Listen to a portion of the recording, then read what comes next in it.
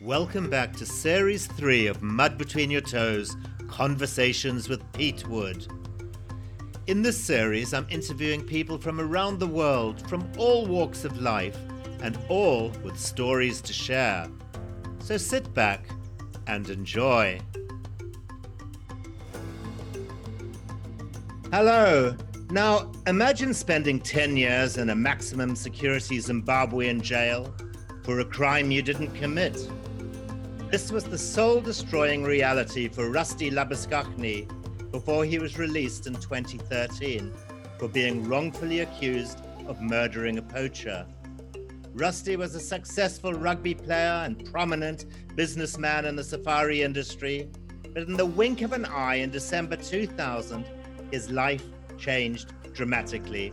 He's here with me today to talk about the traumatic experience and how he's managed to overcome the loss of everything he once held dear. So Rusty Labuschagne, welcome to Conversations with Pete Wood. Hello, Peter.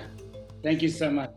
Oh, it's an absolute pleasure. Rusty, you were incarcerated in Harare's notorious Chikurubi maximum security prison during the Zim dollar crash, with food shortages, no running water, and people dying around you on a daily basis. So what happened? Please, can you tell my listeners how it all began? By all accounts, you were living the Zimbabwean dream, owning a successful safari outfit, flying your own aircraft, and running a fishing resort on Lake Kariba.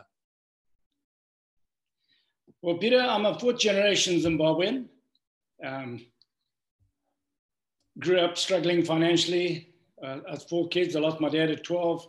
So when I left school, I didn't have anything. I started with nothing, tried a trade, a fitter and turning trade, but being someone from Bush, that didn't work. So I went into the safari industry. And after about 5 years, I realized that I could make as much money as these guys I worked for were making going on my own. So I did. And cut a long story short, I was extremely successful. I ventured into cattle ranching as well and water well drilling business and then real estate development. So it developed. And the safari business wasn't only the safari side, it was a fishing resort as well. And then I was framed for supposedly drowning a poacher. And it all started with conflict between a fishing corporation next door to my fishing resort. And my resort was about 800 meters away from them in a protected area. And the fishermen would lay nets in the breeding area that I was protecting for the government. And so the conflict was there. And every time I flew in with my aircraft, they'd know I'm coming. My manager wouldn't do anything because he was too afraid of them. There were quite a number of them. And I would cut nets and, I would try and do the citizen thing. And it ended up one day after the land invasion chaos started and the lawlessness crept in where they framed me. So I chased 2 of them in a boat, in a small steel boat. And I was a long way away when I saw them. And when I started heading for them, they immediately saw that I was coming and started heading for the bank.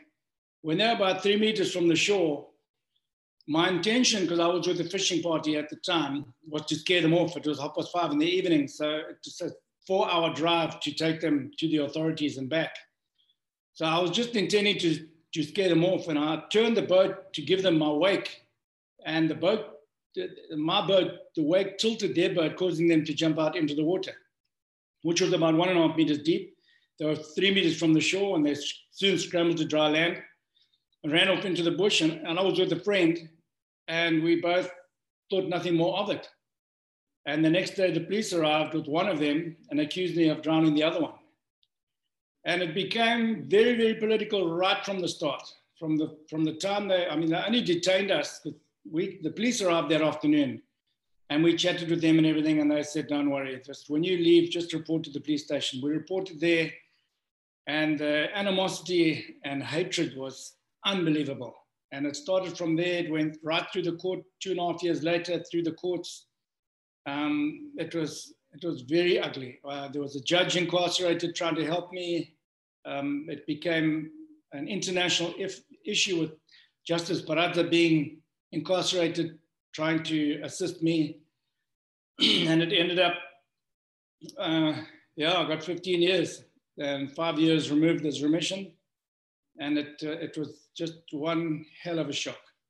I mean, Rusty, you say you were framed, but obviously not everyone believed you, did they?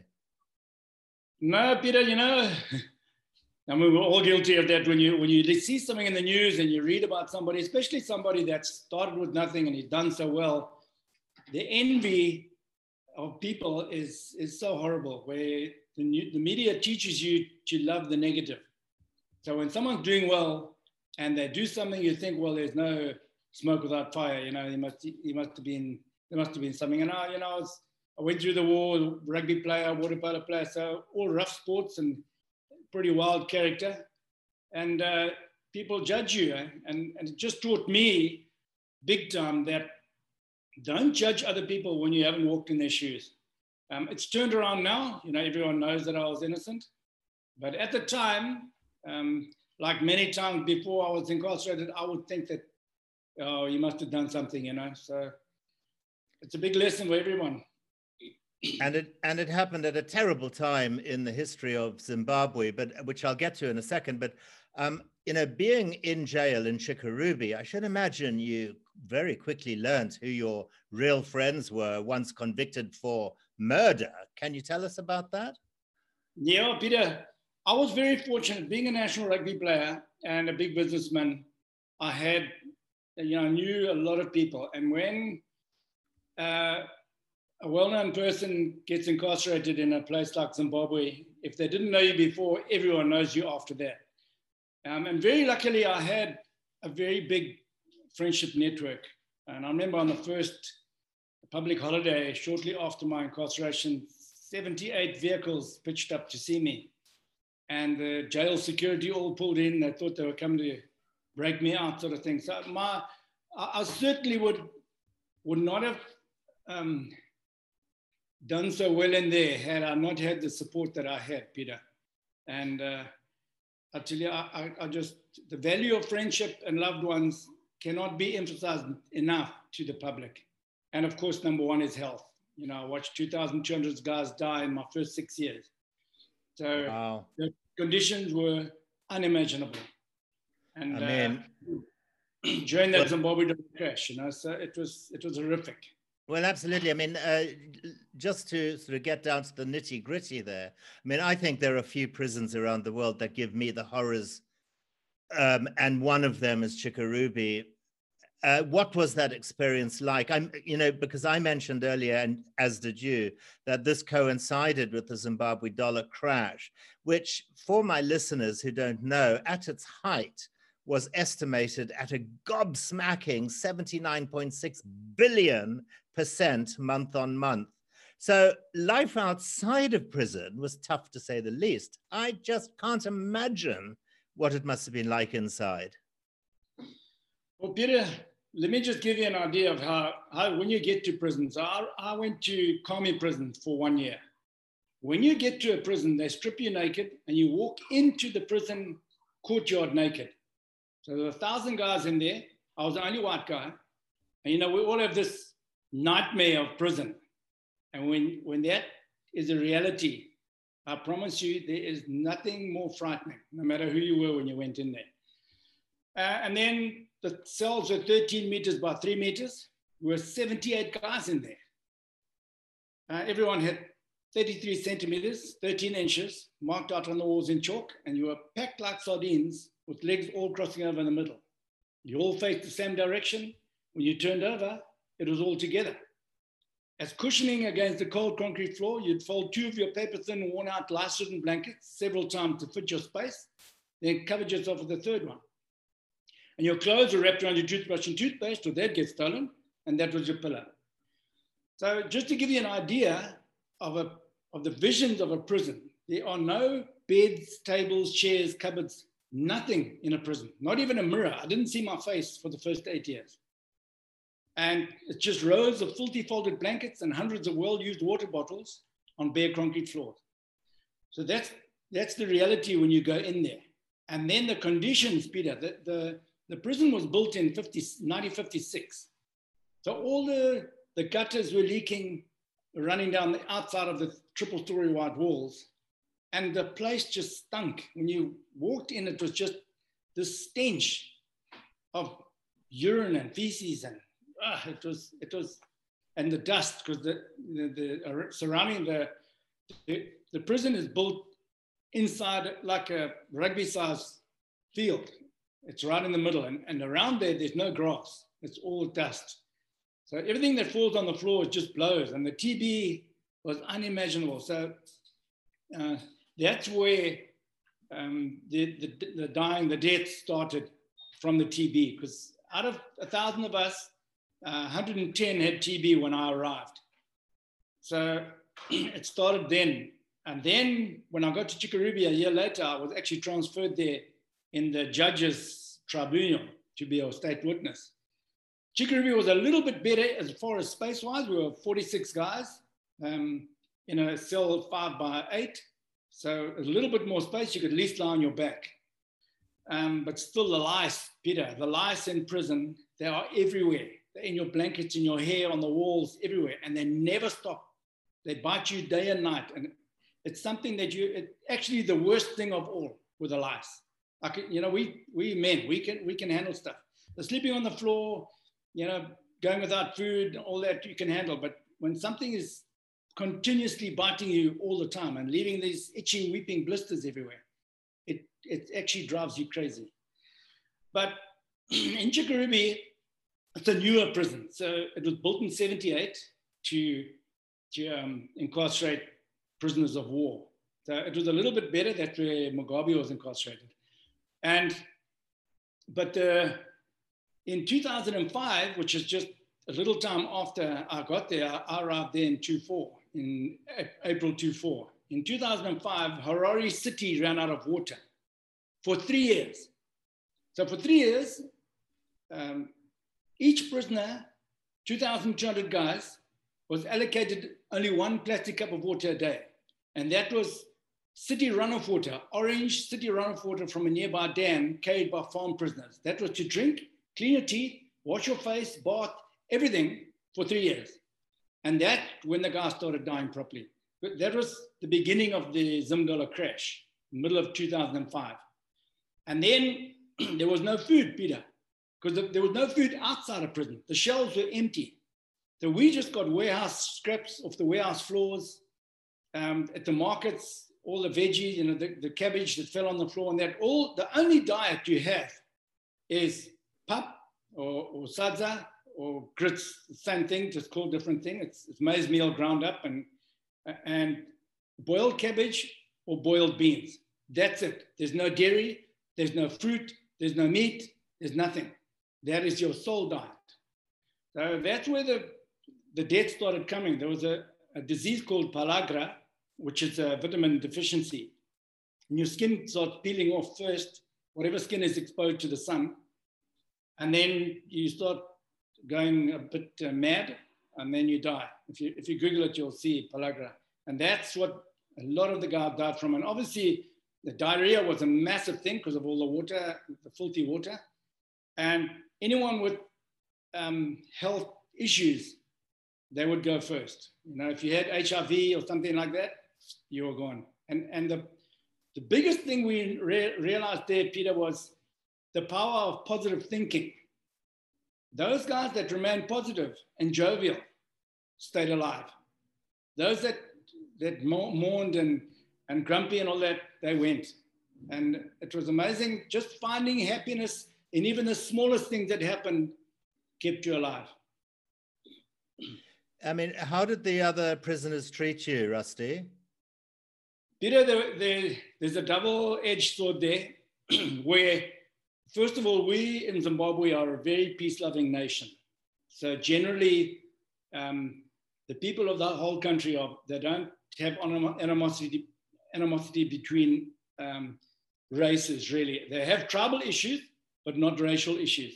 So when I went in there were a lot of guys willing to help me and showing me the ropes and protecting me. You get to know the head prisoner, you know, the first thing you do is you get to know the main guy. And I was well known before I got in there because the guards had all told them that I was coming. And then you get the hardcore criminals that try and use you and trick you because they have nothing and they try and get something from you. And the more they can sell you out to the guards, the more the guards will give them. So, you know, they have nothing left to lose. But generally, overall, I think with my skin color, it benefited me more. I just can't imagine what it was like, actually. And how about food?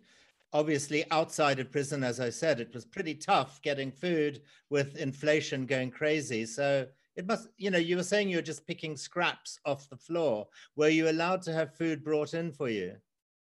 You know, after 3 years, we were allowed to get food. Just after over 3.5 years into my time, we started, the relatives were allowed to bring food to us daily.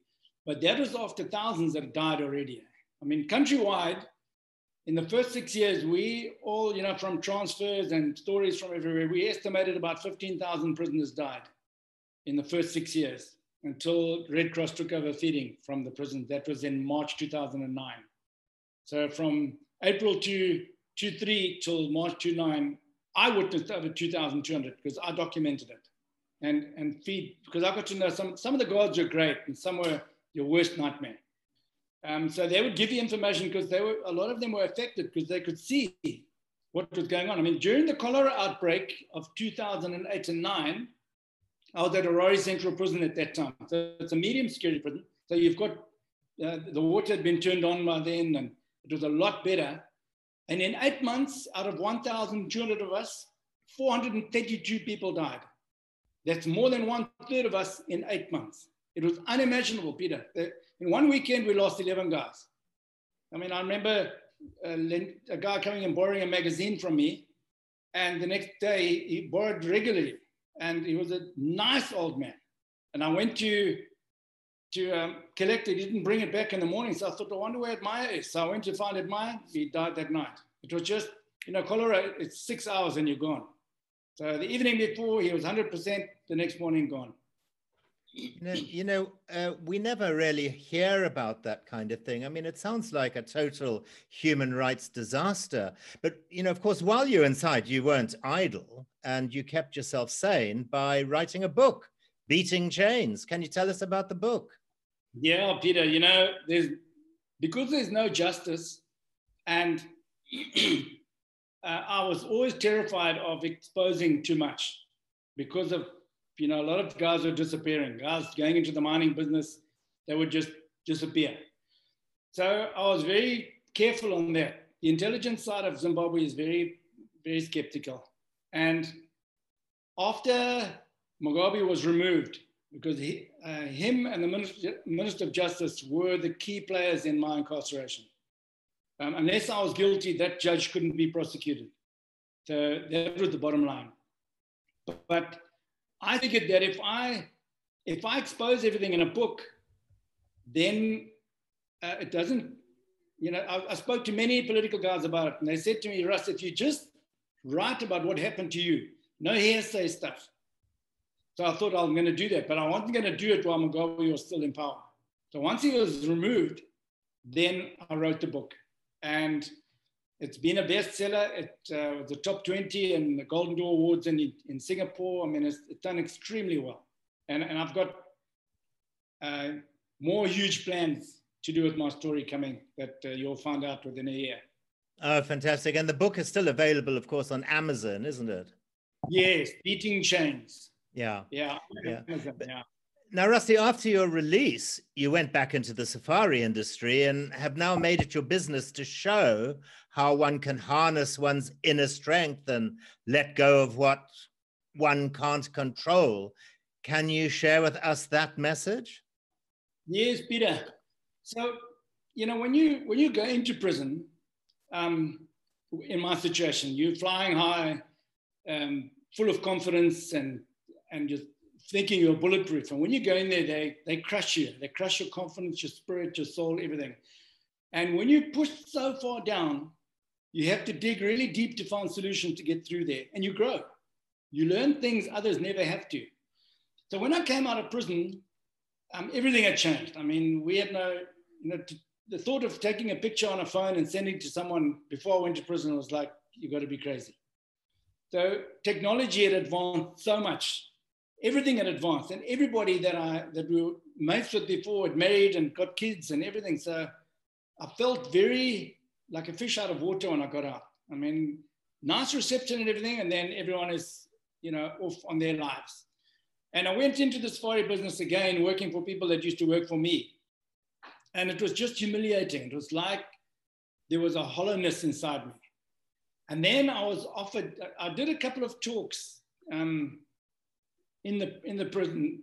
My last 2 years was on a farm, running a farm for the prison service. And part of that was 30 days work, 5 days at home, 30 days work, 5 days at home. So my first time I went home, I thought I better do a speech so that everyone sees that I'm not crazy, because the news of everyone dying and everything was everywhere. And the feedback from that talk, I remember my national rugby coach coming to me that night and he said, "You changed my life tonight, my friend." And I never forgot that. So I did a couple more. And then when I was released, I was asked to go and talk at the Harare Royal Golf Club to a bunch of farmers that had lost their farms, 120 people at a sit-down dinner. And the reception was unbelievable. And all I said, I just read out part of my story. And I showed somebody that when I was released, and they said, it was actually the CEO of Clover in South Africa while we were on safari. And he said, "I've got a new life for you, my friend. This is your calling, and I'm going to sponsor you." And now I'm a very well-known motivational speaker, inspirational speaker. And I've spoken countrywide and now internationally, virtually. And the difference that I'm making in changing lives far outweighs the millions I was making before. And it's because I have a purpose now, Peter. And the purpose is to inspire as many people as I can in the world. And the feeling of that is just amazing. And that no matter how hard it is, you can overcome it. I mean, it's an absolutely insane, incredible story. I think you should also do a talk on TEDx. You should get hold of them. Yes, I've thought about that, Peter. The big lesson for me is you grow up with nothing, you're very successful, you go through trauma like that, you nailed down to nothing, and then it's another journey from there to pick yourself up to where I am now. So it's been there's so many life lessons in that whole process, from forgiveness, gratitude, positive mental attitude, empathy, humiliation, humility. I mean, it's endless. How do you deal with your children? My kids are 16 and 18. The family and loved ones you leave behind, the pain they go through. There's so much that you can teach people from the experience. I mean, Rusty, if people want to find out more about your story, about you, how to book you for talks, they can go to your website, beatingchains.com. Correct, Pete. Rusty, we're almost out of time. But listen, before we go, can you tell us, have you found peace? Peter, when I come out of prison and I realize how many people are creating their own prisons out here with trivial rubbish, and you realize that they don't have peace. We've forgotten how to love in this place, in the whole world. And I think mainstream media has a lot to do with that, when they just pump negative. And everyone is so used to listening to negative stuff, that's all they want to listen to. And then you don't find peace in that. And forgiveness, when you learn forgiveness and you learn to let go of that which you have no control of, you realize how important and free you are when you carry no guilt, no regrets, and it's a free feeling. And I can honestly say now, because I'm married again, I have a beautiful wife, and my life at the moment is just so free. And I look in front of me at the freedom in front of me, the opportunities and the beauty of life in front of me, and staying healthy, and my friends, the value of all that, not what has happened to me. That is gone. It'll never be changed. And it's like it never happened. And that's a huge message from me to everyone. It's just find love and peace and work on those things, and you'll grow. Wow. Rusty Labuschagne, thank you for joining me on Conversations with Pete Wood and sharing this incredible, inspirational story with my listeners. An absolute pleasure, Peter. Thank you so much for having me on. Fantastic. Cheerio. Yes, Pete. Well, that's all for now. But if you enjoyed listening to that podcast, you might also find my book, Mud Between Your Toes, faintly amusing. You can buy the book on Amazon. You can find both series 1 and 2 of my podcasts on a plethora of platforms, from direct links on my Mud Between Your Toes Facebook page to apps such as Podbean, Apple Music, iTunes Store, Spotify Podcasts, Pocket Casts, Stitcher, Castbox, TuneIn Radio, and Google Podcasts. So don't miss out on my next episode. Goodbye.